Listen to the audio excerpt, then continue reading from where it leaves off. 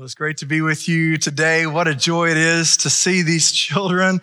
I don't know about you, but man, if I can't preach after that, if you can't smile during that, I'm not sure what we can do. But man, what a wonderful time of worship it's been today. And VBS is such a great week and man, incredible time that God did some great things. You know, VBS is probably the one week out of the year I get to act really silly, and it's all for Jesus' name. And so we had a character, maybe you saw it on the video, and some of you kids out there, you're going to know who this guy is.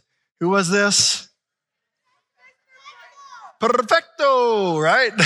That's who he was. Some of you kids are like, oh, that's who he was. I knew him somehow. But we had a great week, and so thankful that you allowed us to minister to your kids, and again, for all that you've done to be a part of this. And so just a couple stats. We had over 850 preschool and kids involved in VBS. We had almost 450 volunteers, incredible people that made this happen. An amazing thing happened throughout the week. I saw kids having fun. I saw parents rejoicing as they dropped their children off and were leaving. I saw just volunteers in the body of Christ serving together in unity. I saw decision counselors spread out over all these different places, all through the hallways, counseling with kids who said, hey, I'm ready to make a decision for Jesus Christ. 180 children had made that decision this week, and it's an incredible just gift. Man, what a joy that is. There's nothing that brings more joy to a pastor's heart than seeing people commit their lives to Jesus Christ. And even as a dad, one of my sons gave his life to the Lord Jesus this week. And so an incredible week for us as well as a family. And so these are, man, I just want to remind us, church, these are eternal things. This is generational shaping kind of things that we get to be a part of here. And I'm so thankful, and hope you are as well, that we are a part of a church that invests in children and young families and says, hey, we want to do everything we can to reach people. And so praise God for that. I love it. And we're in this Why series. Our pastor has been preaching on that over the last several weeks, and I kind of got excited about the why, because you know what? In my family, I was the kid who asked all the why questions. Maybe in your family, I don't know about you, but you had somebody in your family that probably was the why guy, why girl, right? In your family that asked all the why questions. Any of you in the room, any of the why people? Maybe you're looking at somebody down the road like, that was you, bro. That was me. I was the why guy in my family. My older brother, he was the when. He always asked, when are we going to do stuff? And I was always asking, why are we doing things, And so I was excited about this series and seeing this. And I just recently came across my notes of when I moved here 15 years ago. And the notes that I'd used the Sunday that I had to share with the church as they were voting on me to come in as this 25-year-old single guy from Texas to be the college pastor. On that note, I noticed something that I'd written. There was a stat that was going on around the time of about 80%, it was from the Barna Group, that 80% of kids who grew up in church, as they grew up and they graduated high school, left the church after they graduated high school. 80%. And so I remember writing that down, and I saw it the other day and sharing that with the church, because I was like, hey, that's not going to happen here, because I'm coming in, I'm going to be the college pastor. We're not going to allow that to happen here. And what I've seen over the years, that 80% number was probably too high, especially for here. But I've seen kids over the years that grew up in church that did walk away or that didn't remain in the faith. And so I asked the question, why? Why do some kids remain in the faith, or maybe in a negative way? Why do some kids fall away from the faith? And so I began to think about that question, and it was kind of hard for me to even express. I'm like, can I preach that? But I feel like that's the word for us, and kind of in light of VBS, and we've had this great experience. But I want to ask the question, why do some kids remain in the faith? And maybe you're a parent here, and let me give a big disclaimer here, that maybe you've got a kid that your kids are grown up. And maybe one of your kids has left the faith. You brought them to church and you did all the things, maybe all these principles we're going to talk about today, and they haven't continued on with the Lord. Let me say this, man, at the end of the day, everyone's going to make their own decision. Who they're going to serve, what they're going to do with their own lives. And so it's not always A plus B always equals C with this kind of stuff. And what I also believe this, I want to give a disclaimer here, is that I believe that, man, once you're saved, you're always saved. You know that, but here's what I see in scripture is that if you're saved, there's going to be fruit from your life. You're going to desire to look more like Jesus and follow after him. And so as we think about this, I want to give us some things here. I want to get us thinking about what are some common denominators here. What are some things that we could look at of kids who remain in the faith? And so I want to share from God's word to give us some insight of why that could happen and maybe a few steps for us as a church body of how we can help with this. And so maybe you're a parent of children here, maybe you're a grandparent, maybe you're just a guest here. This is for you. This is for every one of us. And so if you'll turn with me to 2 Peter chapter 1, 2 Peter chapter 1. I hope you have your Bibles. We're going to be referring back to it. We'll read some, then we're going to go back to other places in the Bible. So I hope you'll take out your Bibles and turn to 2 Peter chapter 1. We'll start in verse 1. God's word says this: Simon Peter, a servant and apostle of Jesus Christ, to those, this is who he's writing it to those who through the righteousness of our God and Savior Jesus Christ have received a faith as precious as ours.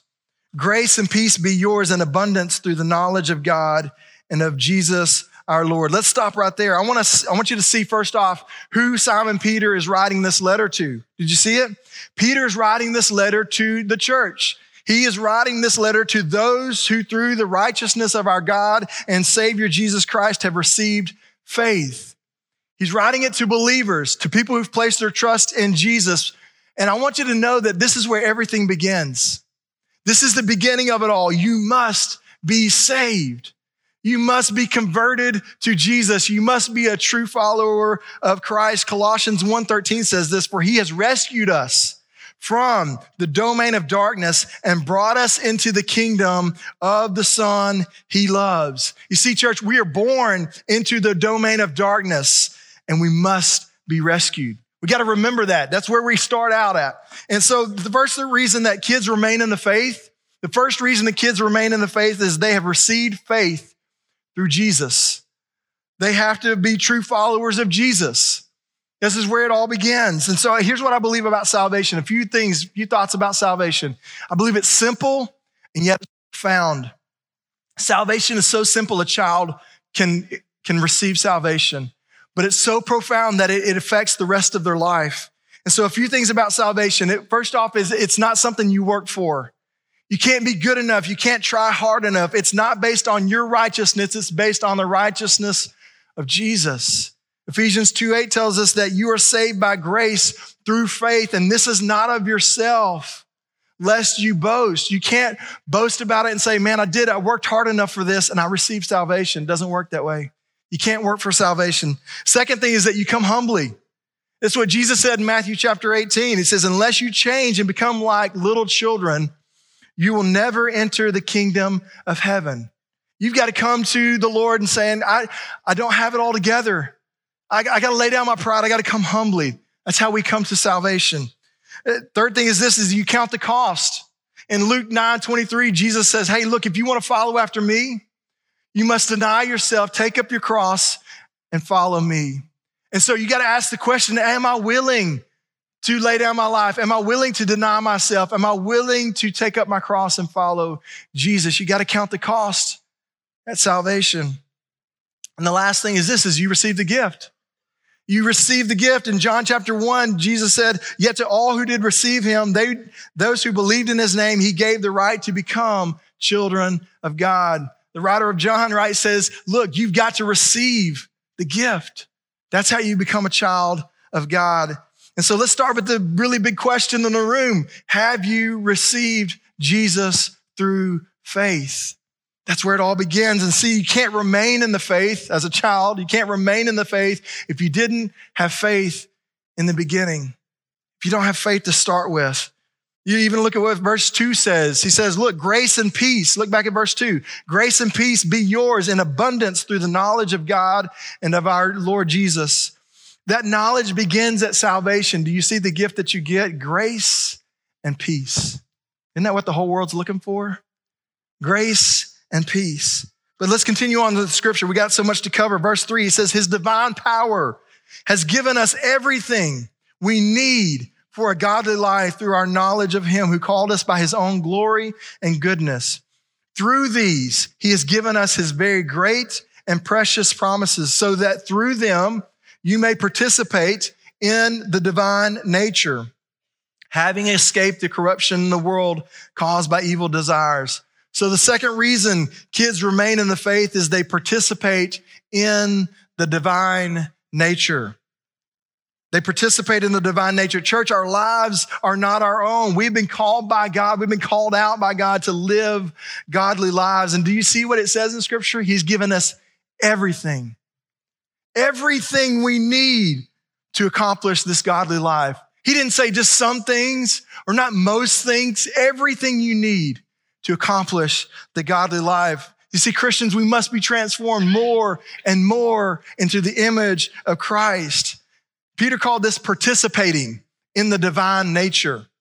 And what's participating in the divine nature? It's not that you become God or become a God. It's that you become like him. That's how we participate in the divine nature. So how is participating in the divine nature accomplished? Did you see what it says in Scripture? It says through our knowledge of him. Through our knowledge of him. So there's several different ways, but one of the ways that we get to know him more is what? It's through God's word. He gives us his word. 2 Timothy 3:16 says, all scripture is breathed out by God and it's profitable for teaching, for reproof, for correction, and for the training in righteousness. We have been given God's word, church. We have it, and it is good for all these things to teach us how to know Christ. We have the Bible, and yet, you know what the research out there tells us? We don't read it. There's a study that Lifeway did back in 2019, Lifeway research study, and they asked 2,500 Protestant churchgoers, that's you and us, that's us, how often they read the Bible, and they found only 32% read the Bible daily, 40% read the Bible once a week or less, and 12% said they rarely or never opened the scriptures. Take it a step further and you will find in the same research that the younger the respondent, the less likely they were to read the Bible every day. Shocking results in some ways. Like that, it shouldn't be, right? Church, we should be humbled that God has called us out. And if you're a believer, he's called you and said, I've given you a purpose. I want you to know me, become like me. And so how do you equip your kids to participate in the divine nature? The first thing is this: they need to experience God through his word. They need to experience God through his word. Romans 10 tells us that faith comes by hearing and hearing the word of Christ. Listen, faith comes by hearing and hearing the word about Christ. And so here's what we can do. You can show your kids, parents, show your kids how and when to read the Bible. Grandparents, tell your grandkids how God has spoken to you through his word. Tell them, hey, let me tell you about what God's done in my life. Let me show you in God's word what he just showed me. Your kids need to see that the word is a light unto your feet and a lamp unto your path. Do they see that in your life? They need to experience God's word. The second way we equip our kids to participate in the divine nature is when we pray. We got to pray, church. Prayer is our lifeline to God. We have to make time to pray. We got to let our kids hear us pray. They need to join us in prayer. We need to teach them. They need to learn how to pray. And we need to pray desperate prayers. Man, God, how are you going to accomplish this? We got to pray desperate prayers. E.M. Bounds, one of the greatest writers about prayer, said this is not a praying age.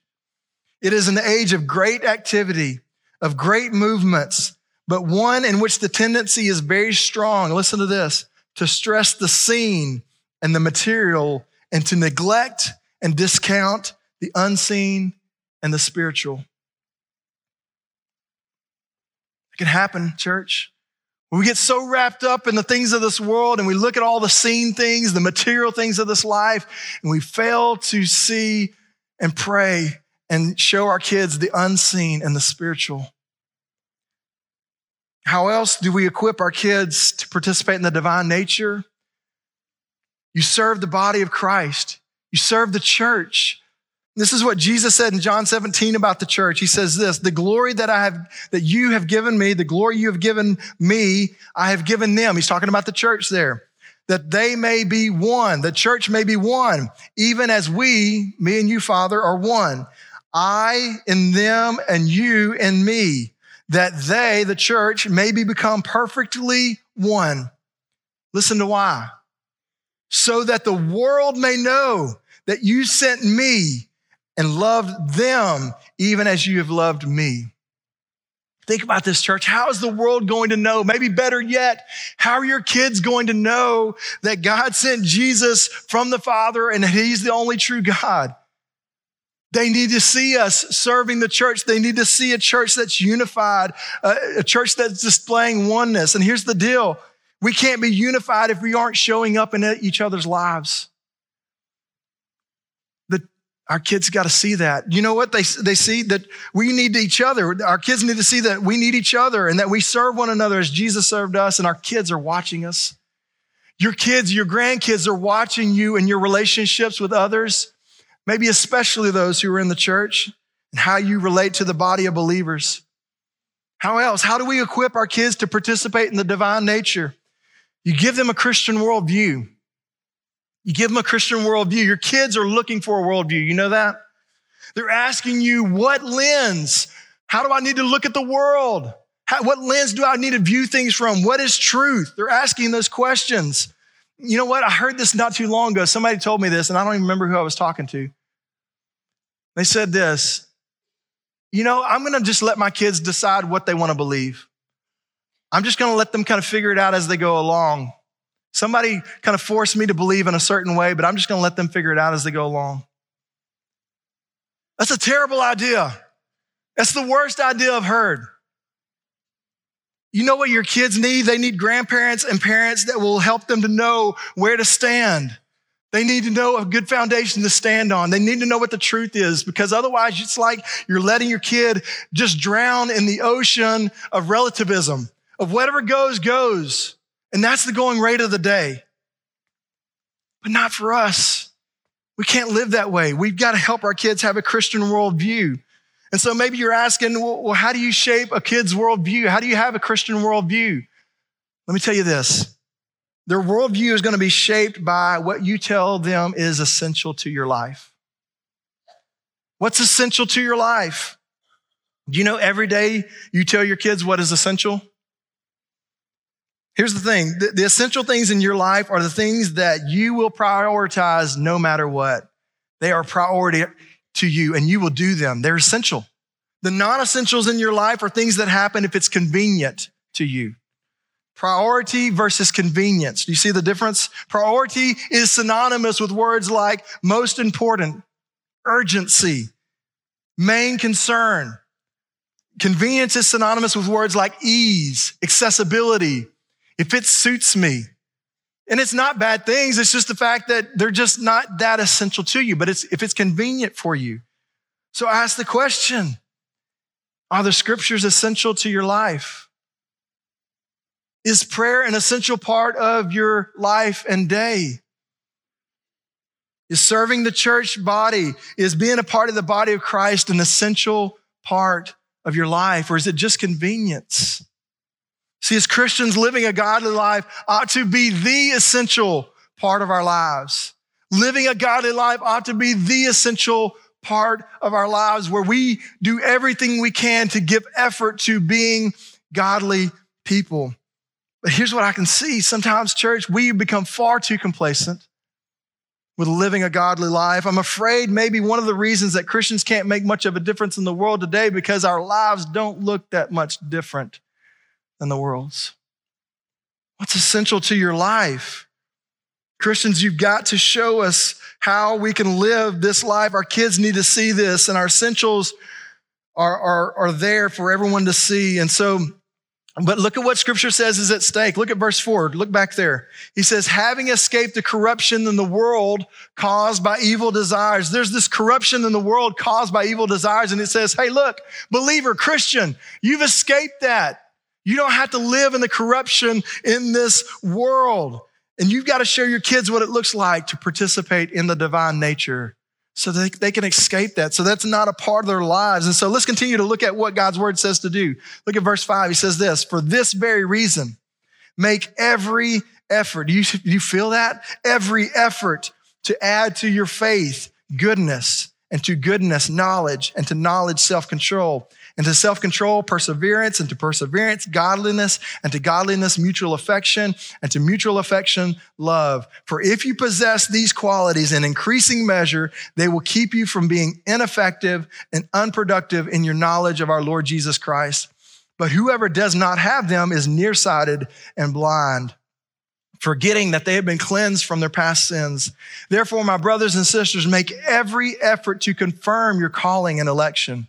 For if you do these things, you will never stumble, and you will receive a rich welcome into the eternal kingdom of our Lord and Savior, Jesus Christ. So the third reason kids remain in the faith is they have parents that live the gospel and preach the gospel to them. You see that? When we live godly lives, we will make every effort to confirm our calling and election. It's the gospel. It's what we have to wrap our minds around. We have to wrap our lives around is this gospel, that we live the gospel and we preach the gospel to our kids. And maybe you're saying, but Josh, I don't know enough about the Bible to do that. That's why I bring my kids to church. And let me tell you, Christian, do you remember what we looked at the very beginning? What did it say? He has given us everything that we need to live a godly life, everything we need. There's no excuse for us, church. It's pretty clear to me. We have to give effort to this. Here's the thing. Here's what the gospel is, and it's in a nutshell. And so maybe just remember this. That the gospel is this, is that we were dead in our sins, and that Jesus came to live a perfect, sinless life. Through his life, his death, his burial, and resurrection, he made a way for us to have life through him. That's the gospel. And so let me tell you 5 ways real quickly how you can practically share the gospel and show the gospel to your kids. Number 1 is this: you show your kids your sin. What? Your sin? Yeah, in an age-appropriate way, show your kids your sin that you mess up too. I had to do this recently with my kids. I made a mistake. I'd sinned. I'd sinned against a friend. I'd said something in a very public way against him. And so that day, the Lord reminded me, he said, Josh, I want you to share that with your kids. You think I wanted to? No, not really. It's embarrassing. But around the dinner table that night, we sat around and I just told my kids, I said, hey guys, here's what I did today. And they were leaning in. They had their eyes wide open like this. Dad, you did what? Why'd you do that? I said, yeah, I know I messed up. And I'd already asked for forgiveness from that friend. We'd already made things right. And so I asked them, I said, what do you think I should do? They said, Dad, you need to own your sin. You need to ask for forgiveness. I said, you're right. You know why I told them that story? Because they need to see that their dad messes up and that I need the gospel. I need God to come and change my heart too. They needed to see that. They need to see, number 2, is that you show your kids what forgiveness looks like. Show them what forgiveness looks like. When you mess up, ask for forgiveness from them, from your spouse, from another friend, a coworker. Ask for forgiveness. Show them what that looks like to humble themselves and ask for forgiveness when they sin. Number 3, show your kids what radical obedience looks like. Man, there's going to be some hard things that God may call you to do as a family, to do personally. Walk your kids through that. Walk your grandkids through that. Let them see, like, this is what God's calling us to, and this is what we're going to do. This is going to be tough. This is going to be hard, but we're going to follow Jesus in this because this is what he's told us to do. This is what God's word says to do here. Radical obedience. Show them what it looks like.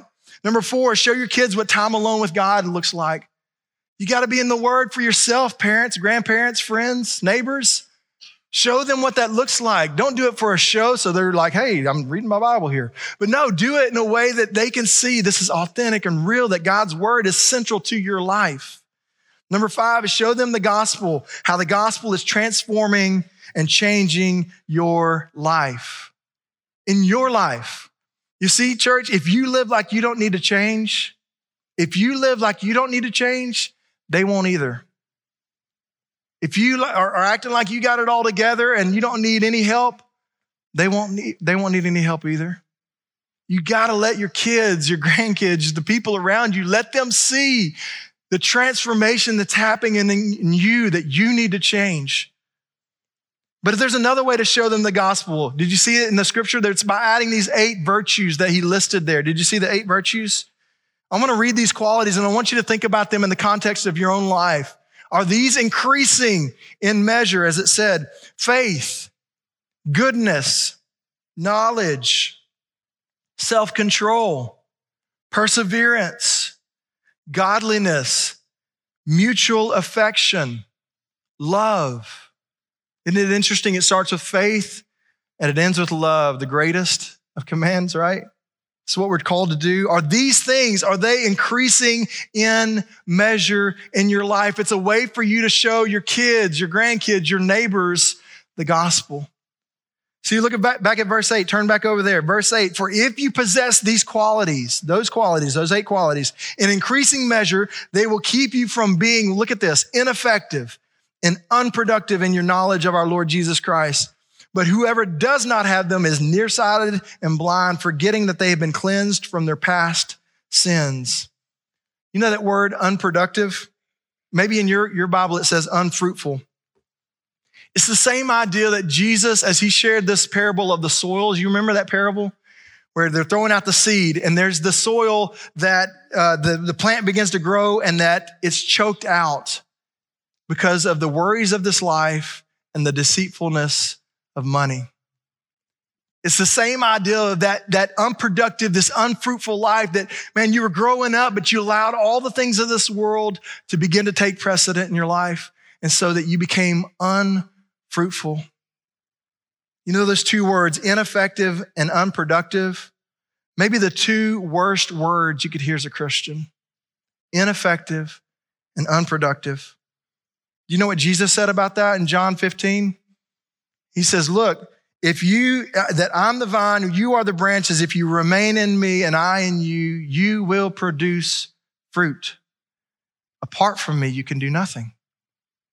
See, church, we've got to stay connected to Jesus Christ so that we aren't ineffective and unproductive. Christian mom and dad, let's be living the gospel and sharing and preaching the gospel to our kids so that we're not unproductive.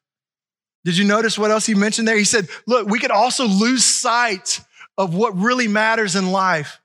He called it short-sightedness, right? It's you can't see it because you become distracted by all these other things and you've missed the glory of Christ because you become so distracted by the things of this world. Short-sightedness. But he also said this, look, maybe become blind. It's like you've closed your eyes to the things of the gospel. We've missed it if we do those things. But did you notice the last thing he mentioned in verse 9? Look at that. He said there's a possibility of forgetting. There's this possibility of forgetting that you've been made new in Christ, that your sins have been wiped away, that your sins have been cleansed. Did you read that? There's this possibility that you could forget. That we played a game on Thursday at VBS, our last day. On Thursday, we played this game called OMC. OMC stands for Organized Mass Chaos. If your kid was at VBS, you know all about it because they came home and told you how they got all this stuff on them. And Organized Mass Chaos, if you don't know what it is, let me tell you about it. They get these task cards. Everybody gets a task card. And on the task card, it tells them what to do. It may tell them that they need to run and grab some shaving cream and make their hair a mohawk or paint themselves up like an Indian or something like that, or take this water balloon and throw it at a friend, or take a cup of water and throw it at a leader. I mean, there's all these different tasks. And the point of the game is that they had to complete the tasks for them to be able to put it into the bucket. And the more tasks that they completed, they won the game. Their team would win the game. OMC, Organized Mass Chaos, because it's all happening at one time. There's sponges, there's water balloons, there's shaving cream. It's crazy. And they loved it. And at the end of the day, well, there's one rule, by the way. There's one rule, and you can't say no. So you got to do what it tells you to do, right? And at the end of the game, they were a mess. They were a mess. And what we do at the end of the game is we debrief the game. And so we had everybody take a knee. And we said, look at yourself. Look at you.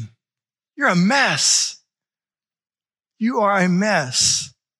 And we help them to see that they are a mess, but in Christ Jesus, what did Scripture say? Their mess is wiped out. They are cleansed. But here's the problem, church, is that we can forget that. We can forget that we are cleansed. And so the fourth reason kids remain in the faith is they remember. They remember the faithfulness of God. They remember. So how can we help our kids remember the faithfulness of God? I want to tell you a quick story out of Joshua chapter 4. You can turn there if you want to. I'll try to sum it up. We're running low on time. It's this: the people of Israel, they've lived out in the wilderness for 40 years. You know the story. They've wandered around. They've missed it, right? They can't even get to the promised land, which God has said, this is where you're supposed to go. Joshua takes over and they begin to move toward the promised land. But you know, there's something in the way. It's the Jordan River. The Jordan River is in their way, and they have to cross the Jordan River to get to where the promised land is. And so God tells Joshua what to do. He says, here's what I want you to do. I want you to send the priests that carry the Ark of the Covenant. I want you to have them walk into the river. And when they walk into the river, it's going to stop and we're going to walk across on dry land. Sounds familiar, doesn't it? Remember at the first of this whole deal, they came up to the Red Sea. You remember that? And what did God do? He parted the Red Sea. They walked across on dry land. Here they are a generation later, and they're at the same issue.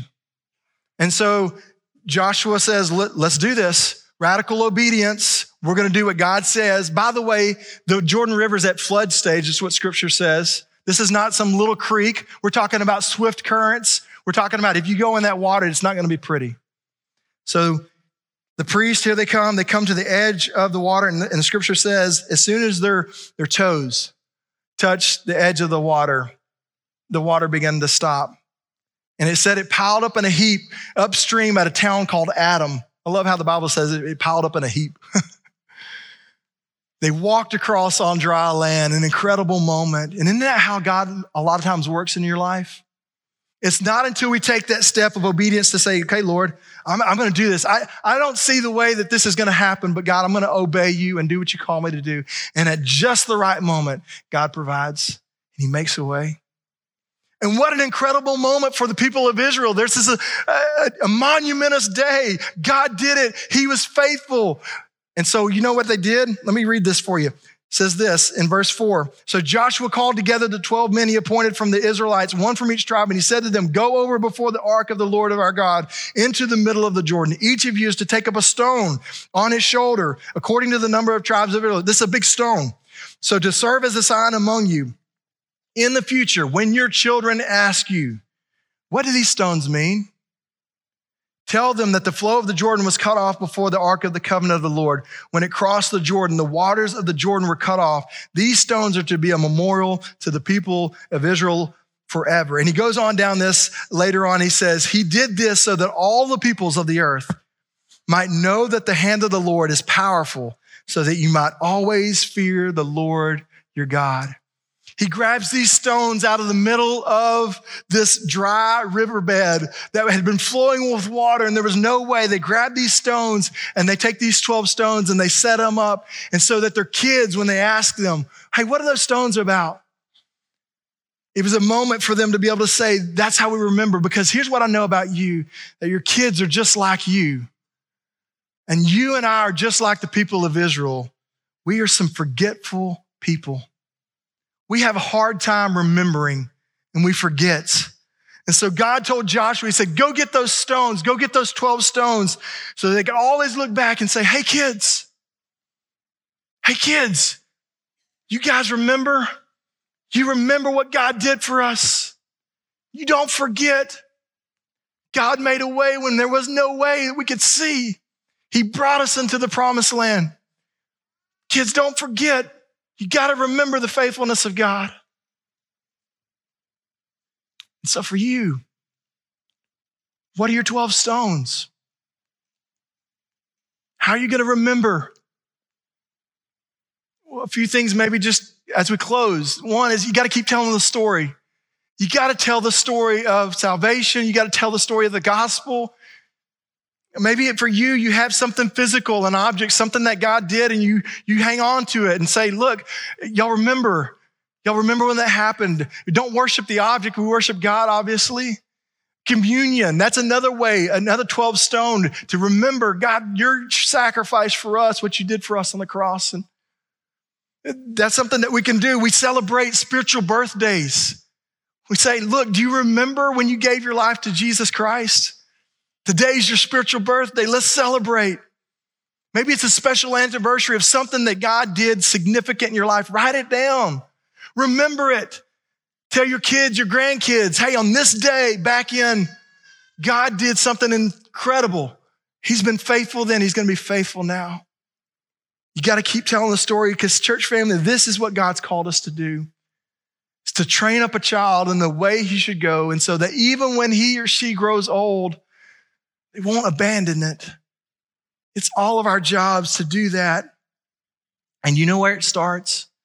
It all begins at the very beginning. What do we say? It all begins with the relationship with Jesus. You got to start there. So parents, family members, somebody in the room, if you haven't given your life to Jesus yet, that's where you start. You begin there so that you can show the next generation what it means to trust in Christ. And so maybe for you, this is your first time here. And maybe for you, this is your 1,000th time here.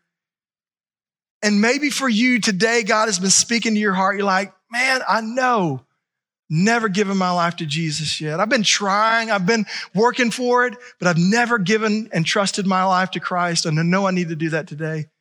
Maybe for you, you're in the room and you're a parent, you're a grandparent, a family member that says, you know what? My essentials have all been messed up. I haven't been teaching my kids about how to participate in the divine nature. I've been living for the world.